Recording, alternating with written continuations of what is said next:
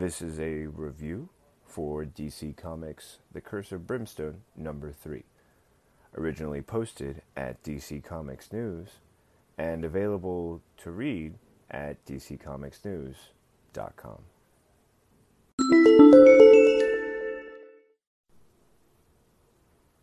The Curse of Brimstone number 3, written by Justin Jordan, artist Philip Tan. Summary. Did you ever get pressured into making a bad deal? Joe Chamberlain is paying for the deal he made. Granted, the salesman sold him a bill of goods about helping the town of York Hills when he turned poor Joe into Brimstone.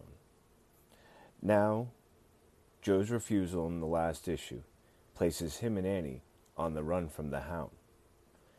And she's driving them to the place where the salesman is holding their father hostage. Will this threat be enough to push Brimstone too far?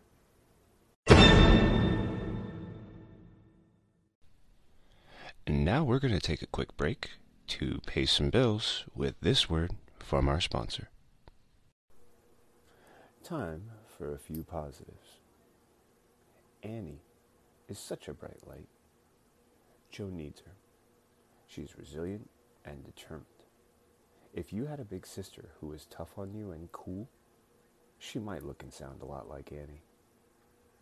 She has a great line on page 9. It's one of 2 inset panels set above a larger splash panel of the Hound and Brimstone fighting, while the salesman crawls away. In the first panel, Dad argues that they can't leave Joe behind. Annie responds, "I'm not. You need to keep moving. I can't rescue him and you at the same time." Annie is more than just talk. On 2 occasions, she goes toe-to-toe with the salesman. During the second struggle, she wounds him with a knife and gets him on the ground. When the salesman tries to offer her a deal, she refuses, saying, "I'm not my brother. I don't make deals with things like you. You're going to undo what's been done, and then I'm going to kill every instance of you." It's a great quote that also sets up our next positive, because the salesman reveals that he exists in many places at once and is having more than one conversation at the same time. This means that his apparent death at the hands of Annie is only the first. There will be many chances to hunt down and kill the salesman again and again. Time for a spoiler. And now we're going to take a quick break to pay some bills with this word from our sponsor.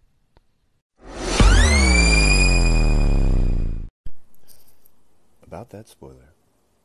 When Brimstone explodes on page 16, the blast kills the Hound and Joe's father.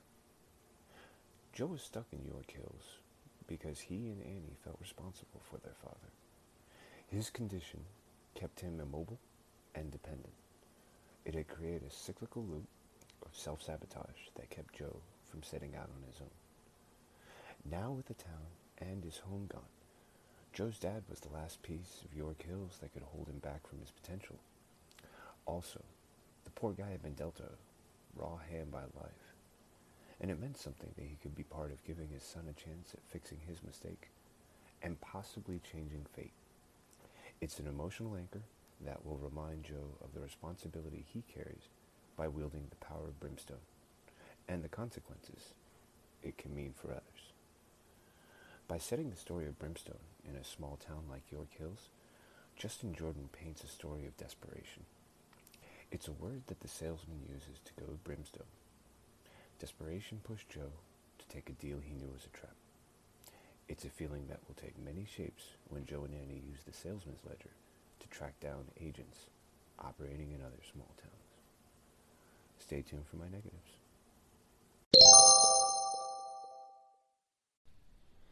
And now we're going to take a quick break to pay some bills with this word from our sponsor.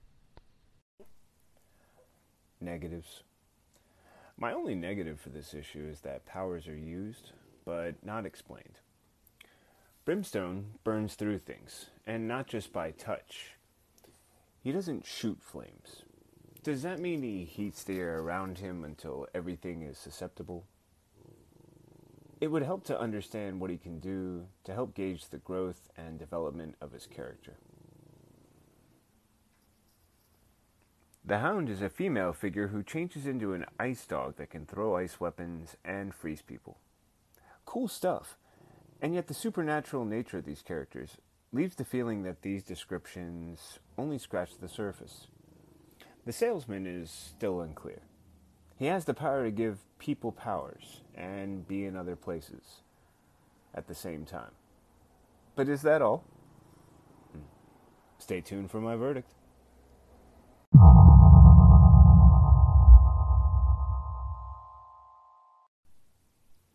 Time for that verdict.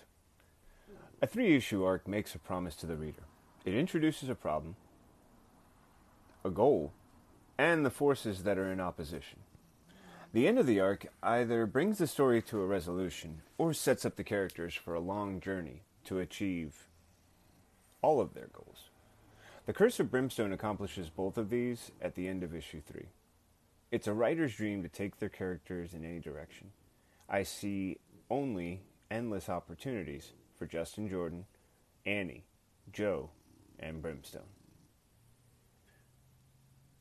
You've been listening to a DC Comics review, originally posted at dccomicsnews.com.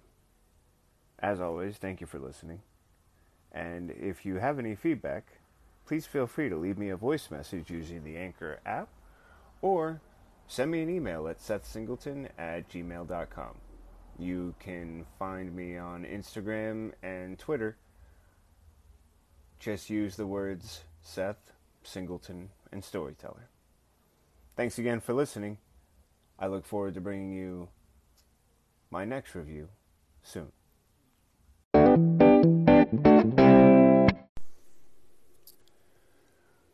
Thank you again for listening to Storytelling with Seth. Whether you're listening on Anchor, Radio Public, Breaker, iOS, Google Play, or one of the many other platforms available, I appreciate you taking the time to listen. And if you're one of those generous supporters, thank you. If you didn't know, you can support my podcast while you're listening to this recording. Feel free to take a look for the link that says to support me. Should be a really simple little button. And if you're having any trouble, don't hesitate to reach out and let me know. And I'll make sure that I'll do my best to help. But your listening, your continued support is what makes these podcasts possible. And I couldn't do it without you. So, thank you again, not only for listening, but for your generous support and for all the different platforms that you listen to Storytelling with Seth. I look forward to sharing my next story with you soon.